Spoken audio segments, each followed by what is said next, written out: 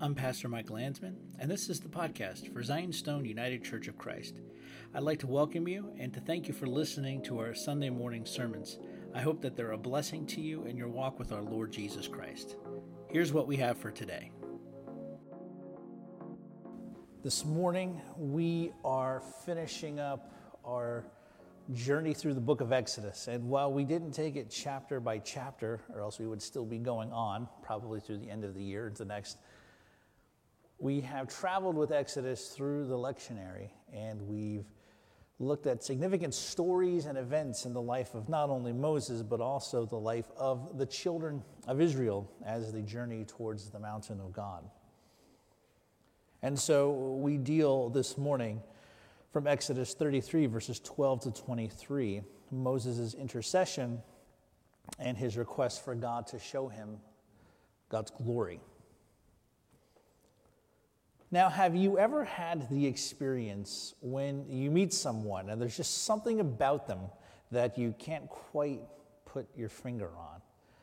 Some people have like a magnetic charisma, and they're able to get different people with different beliefs to agree towards a common goal, right? Some people just have something about them that even though they might be personally reprehensible, they are just able to get people together and build a team and get things done. And I think, not to speak ill of the dead, but I think Steve Jobs was a good example of that, who by all accounts in his professional life treated his staff horribly, but was able to drive innovation in a way that was unique to his company.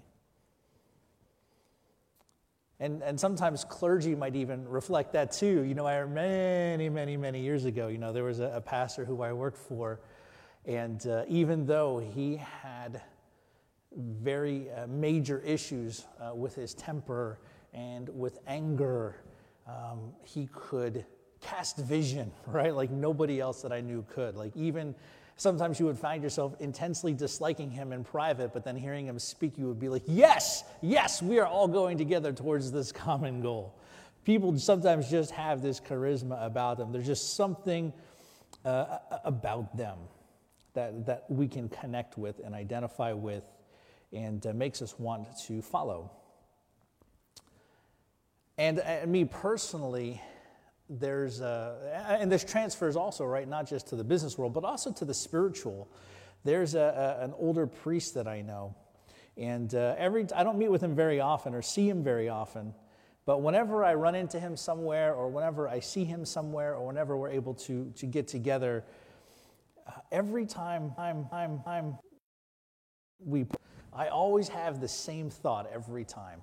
You know, I know a lot about God. But that man right there, he actually knows God.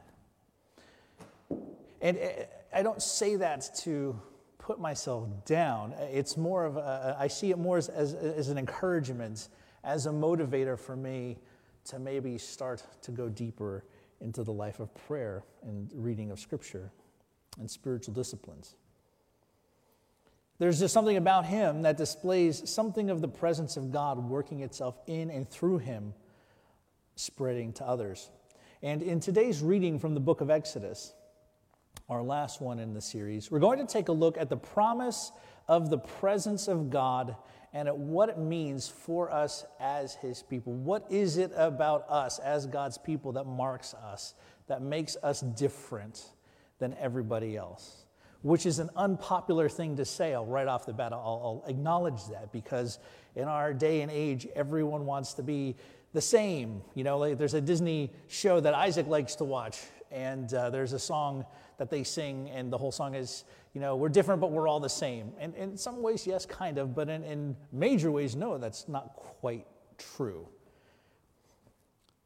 So right before we get to chapter 33, which was the reading today, 33, 12 to 23, something very, very bad has happened. All right, we talked about the Ten Commandments last week, but we know what we didn't talk about what happened afterwards. So Moses goes up the mountain, he receives the Ten Commandments, and he's gone for a longer time than expected. And while he's away, the people get antsy, and they say to Aaron, his brother, Moses is like, he's probably dead now, Aaron, so why don't you make us gods that can go before us, right? Gods that can lead us out along the way. So right off the bat, you should think to yourself, what's the problem with this? Well, why would you want a God that you've made with your own hands to lead you out when you've just been led by a pillar of fire at night and a pillar of cloud in the daytime? What possible God could compare? But as we know, the human heart, as John Calvin reminded us, is an idol factory. The human heart is sinful and forgetful. And Aaron listens to the people, and he makes this golden calf, and they promptly worship it and begin to revel in idolatrous hedonism. And I'll just leave it there because I think it's in the King James, it says, the people rose up to play. And when you go study out what that word to play means, you can get to some pretty interesting places. I'll just leave it at that.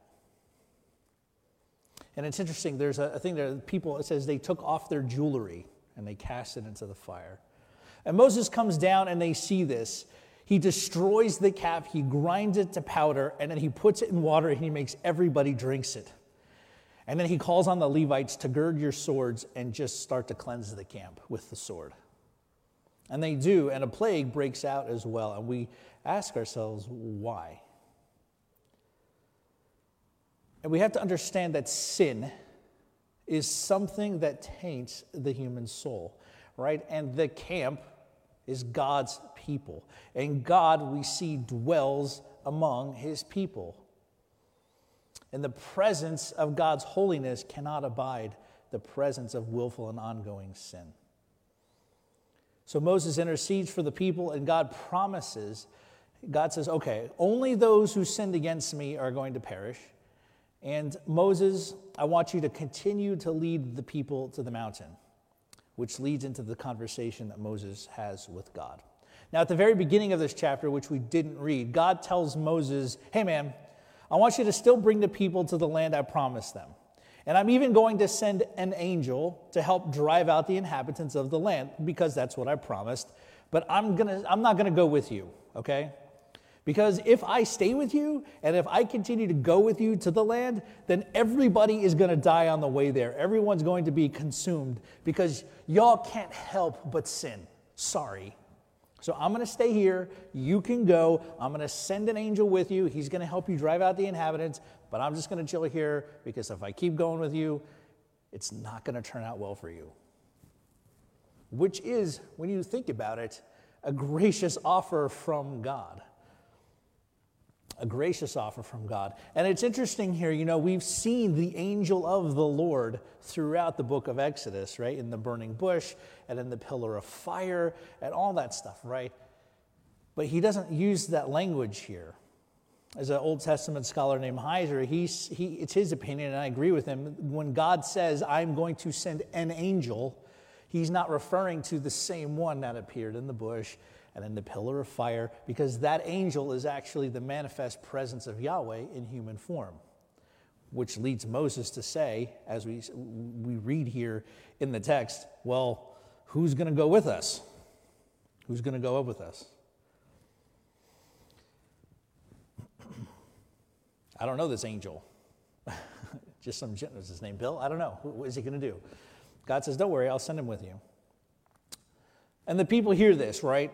And they mourn, and they take off, it says, their ornaments, which I think is a reference to how the calf was made, right? They took off their ornaments and their jewelry, and they used that gold to make the calf. They're now symbolically removing these ornaments, representative now of sin, and they're casting it down in repentance. The people do this, and God basically says, okay, look, you go stand in time out, right, and think about what you've done. There is then here a promise, right? You go, I'm going to stay here, my angel's going to go with you. We have here a promise almost of a divorcing of God's accompanying presence with his people, which will then reduce them as a people. And God's presence not going with them takes away the one thing that differentiates them from all of the other nations. So let's talk a little bit about Moses' intercession. So Moses begins to intercede for the people, and he tells Yahweh, Yahweh is the name of God, right? So I'm going to reference Yahweh and God throughout the sermon, and so you should understand those to be the same person. He says, Yahweh, you told me to bring the people to this mountain, but who's going to go with me to help? Because your presence is going to be with me. I don't know who this angel is. Who's going to help me?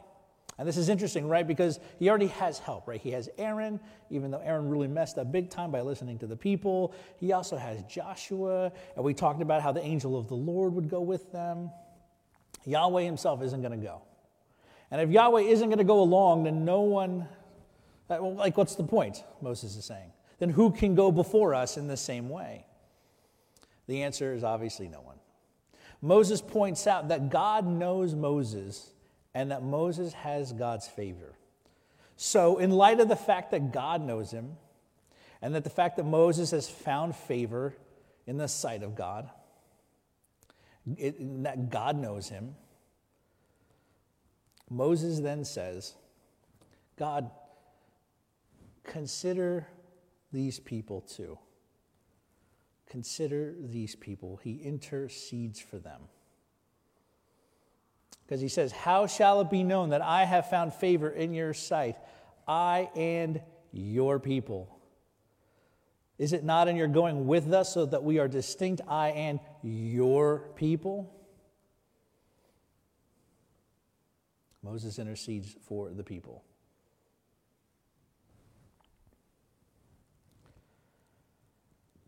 God says, my presence will go with you, and I will give you rest. So Moses observes God's presence is what sets him and the people apart from all of the other people and nations of the world. And this presence is the mark of God's favor. So that favor shown to Moses will also be shown to the disobedient people. So my question is why? Why should Yahweh consider the people after what they just did and their great sin? And that's a really good question. And Yahweh responds to Moses' request by saying, because you have found favor with me, I'm going to grant your request, essentially. And the reason for God considering the people, even though they disobeyed and sinned greatly after their continual testing of Moses and Yahweh in the wilderness, is that God is merciful. As he tells Moses, I will have mercy on whom I will have mercy, and I will be gracious to whom I will be gracious. And commentator White notes that this shows that God is revealed even more profoundly in his immutable, transcendent goodness. God is good. God is merciful. And God's mercy, even on the undeserving, highlights his character, his goodness, his love, to a continually unbelieving, disobedient, faithful people. Even when they were faithless, even when God said, I'm not going to go with you, he was still faithful to them enough to saying, I'm still going to send you some help. God's mercy and God's goodness. God's presence then will not be withdrawn from them. God will go with them. And then what we see in Exodus 34 is what's called the renewal of the covenant, right? Because the tablets of stone that Moses brings down from the mountain, right? There was that. And then before that, they were all consecrated together at the mountain, right? That was all the people covenanting together with God. Right after this leads to this beautiful renewal of the covenant. And Moses goes back up the mountain. And what does he come back with? He comes back with the Ten Commandments again, written on tablets of stone. Because the first ones, like we've seen the Ten Commandments with Chuck Heston, right? He threw them down and they broke. He had to go get some new ones that God made him. Then Moses asks something interesting. Moses says, show me your glory. Show me your glory. After Moses identifies the people as God's people, as Moses asks the favor that he has found in God's sight, if that could be shown to them, he says to God, show me your ways. And then he says, show me your glory. Show me your glory.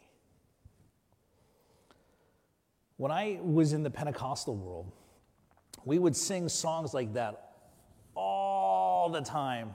Like, show me your glory. Lord, let the fire come down.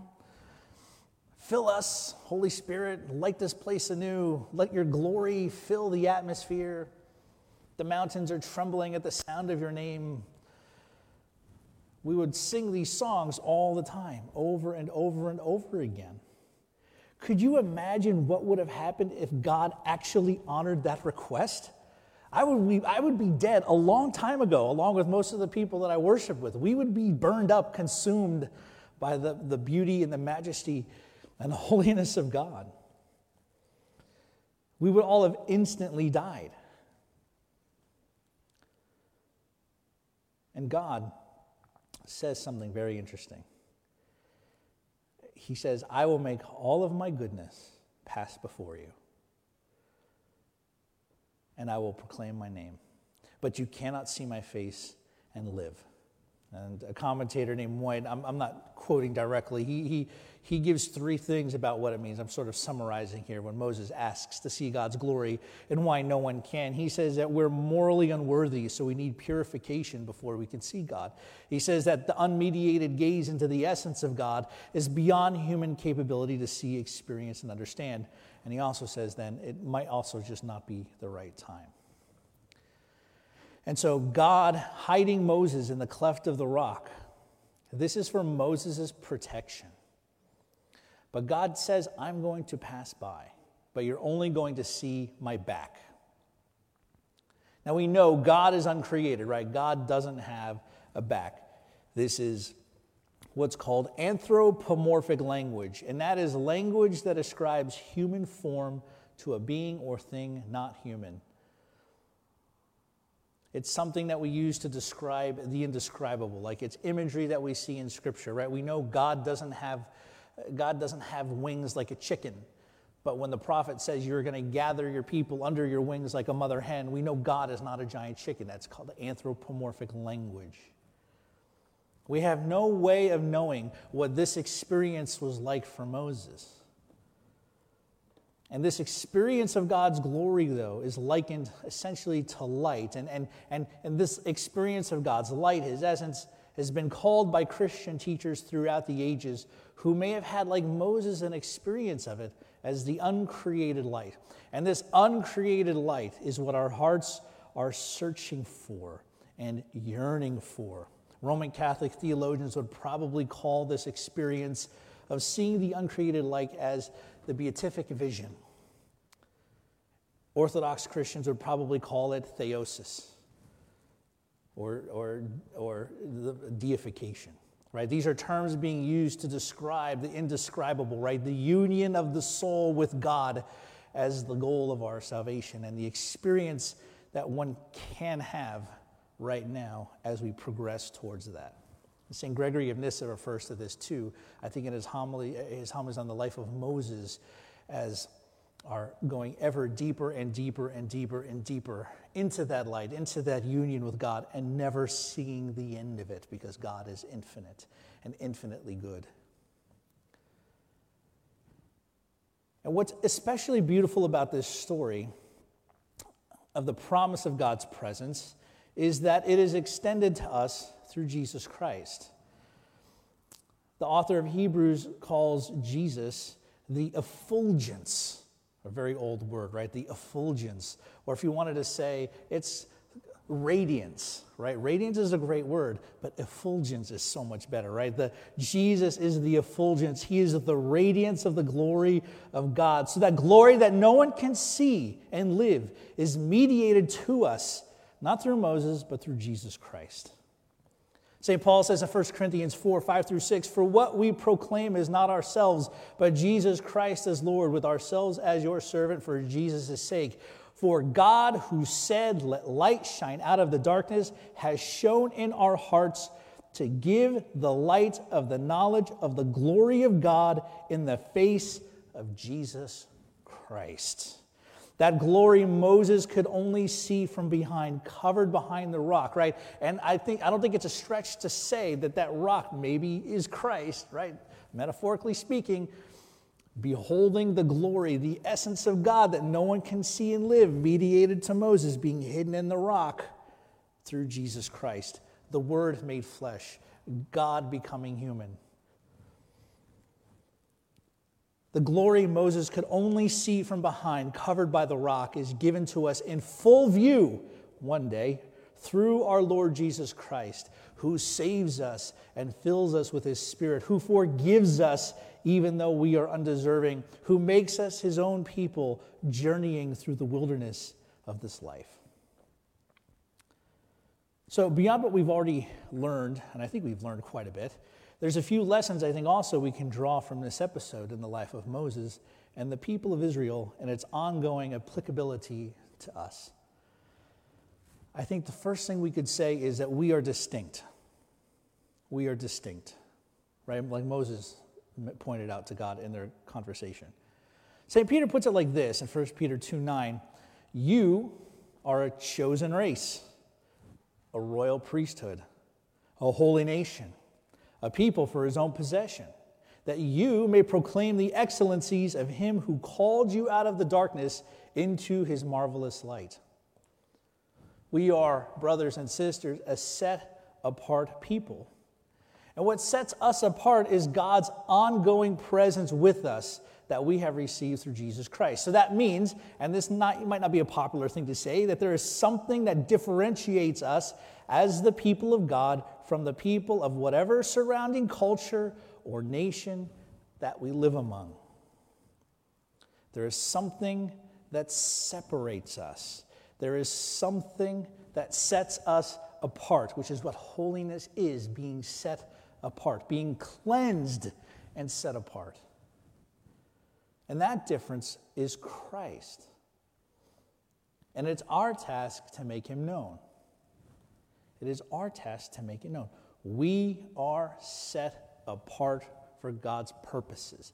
Like the children of Israel, God's presence in us and with us and among us and over us is something that makes us different. I would say it's the only thing that differentiates us, that makes us distinct from anybody else. And the beauty about that is it's not limited to just white people. It's not limited to just black people. It's not limited to people from Asia. It's not limited to people from Russia or Greece or Hawaii or the Ukraine.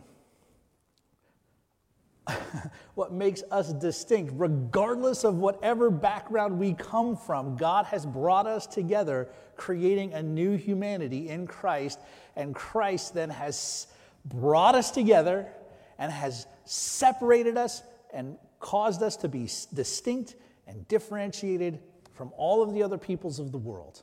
But that doesn't turn into an insular thing.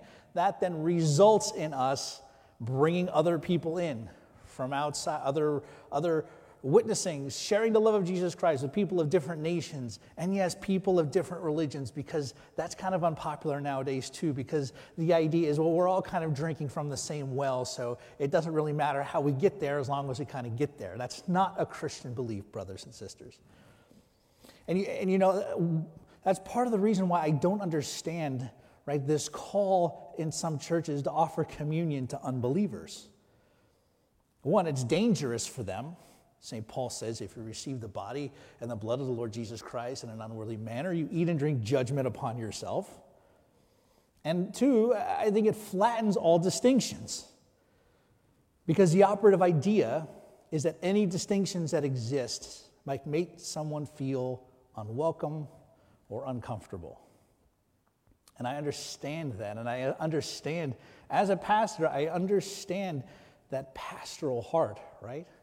I understand sometimes that I would love for everyone to be able to come to the table. And I'm not talking about quizzing people who come in and saying, no, I'm not saying like you have to pass this test, right? But we don't offer the holy things to those who have not been set apart. Anyway. I think the second thing we need to learn is that sin has consequences. And I think it's fair to say that ongoing sin results in the glory of God departing from us. And I think this is true of both people and institutions. Even after one is baptized and brought into the church, constant, unrepentant, willful sin can and does turn people away from God. Because what you're doing is you're taking the chain of sin and death that Jesus Christ struck off of your ankles, and you're sitting down and you're putting it back on around your ankles. The shackles that Christ took off of you, you willfully put them back on. And you can't continue to fill with sin the spaces that God has cleansed. In regards to institutions, sin can lead to God's glory lifting and departing. Look what's going on right now in certain avenues of the Roman Catholic Church and the scandals that have been rocking them lately. Is it a stretch to think that their loss of members and influence in South America to Pentecostalism isn't related to the degree to which they've turned a blind eye to their own sin? I don't think that's outside the realm of possibility. Is it outside the realm of possibility to think that evangelicals, conservative evangelicals, have been losing people because for a very, very long time to be Christian was equated to being a Republican and Republican politics? Possibly.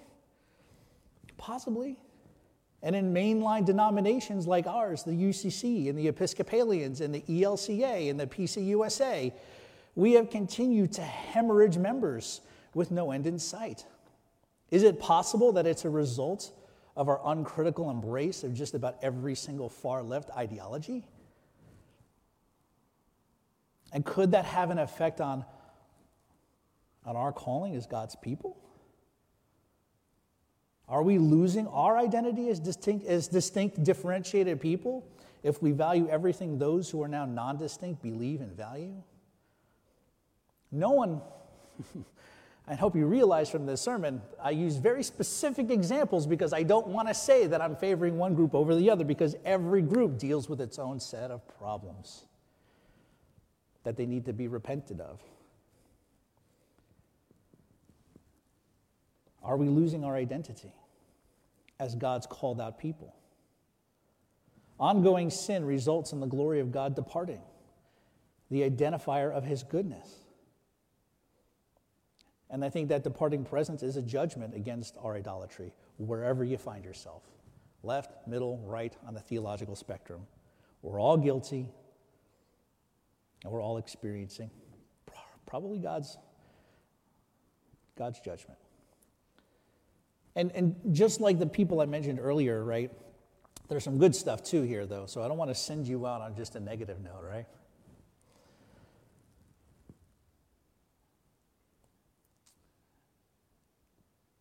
The presence of Christ, right, is given to us through the power of the Holy Spirit who lives in us, right? When I baptized Sophia the other day, I sealed her with the Spirit. I laid hands on her, made the sign of the cross. You are sealed with the Holy Spirit and marked as Christ's own forever. That means that something actually happened, that the Holy Spirit came in and set Sophia apart. And for all of us who are in Christ, right, that means that the Spirit of God dwells in us and flows through us and lives and resides in us and marks us as set apart, that marks us as holy, that marks us as someone to be used for the purposes of God, right? St. Paul even said, heard from the reading from 1 Thessalonians, that he didn't just come to them in word, but also through power, through demonstrations of the Spirit. The preaching of God's word, the ministry to the sick and to the suffering, right? These are all things that Christ empowers us to do. And so we are set apart not to create communes, not to create fortresses and put up barbed wire and to say no one can come in. We might need to make communes. We might need to make havens in the middle of an increasingly hostile culture to Christianity, but havens and communes with the doors are wide open for everyone to come in. And I'm not talking about becoming fundamentalists and becoming so completely withdrawn from the world that we create our own subcultures. No. We are distinct, we are called, we are separated as God's people, so we can then show the faithfulness that has been extended to us as sinful human beings as we have repented and as we repent over and over again and continually turn to Christ, right? That grace and that love and that mercy that's shown to us, it's our job then to draw people in, to say, this isn't just for me, this is for you, regardless of what race they are, regardless of where they come from, regardless of what happened in their lives, the goodness, the love, the grace of God is for them too. And that God is calling them to be drawn in, to receive his presence, and to become his people. To become his people. And so let us then, brothers and sisters, let us then live in that. Let us then express that. Let us then proclaim that. Not just through what we say, which we need to do, but also through how we live. It's both together. Let us live as God's called out people in this hostile world. And so to our Lord and Savior, Jesus Christ, the glory of God given to us, be all glory together with his Father who is from everlasting, and is all holy good and life-creating Spirit. Amen. Thanks for joining us for today's podcast. This is Pastor Mike Landsman, and if you have any questions about anything you heard or would like some more information about our church, feel free to email me, malandsman@gmail.com. You can also find us on Facebook, Zion's Stone UCC, or our website, zionstoneucc.com. We have a GoFundMe set up as well for some repairs that we need, gofundme.com/SaveZionStoneUCC. As we continue to navigate the fallout from the coronavirus, I'd like to thank everyone for their continued generosity. It always amazes me how generous you've been. And I pray that the blessings of God, Father, Son, and Holy Spirit would be with you and would keep you. Amen.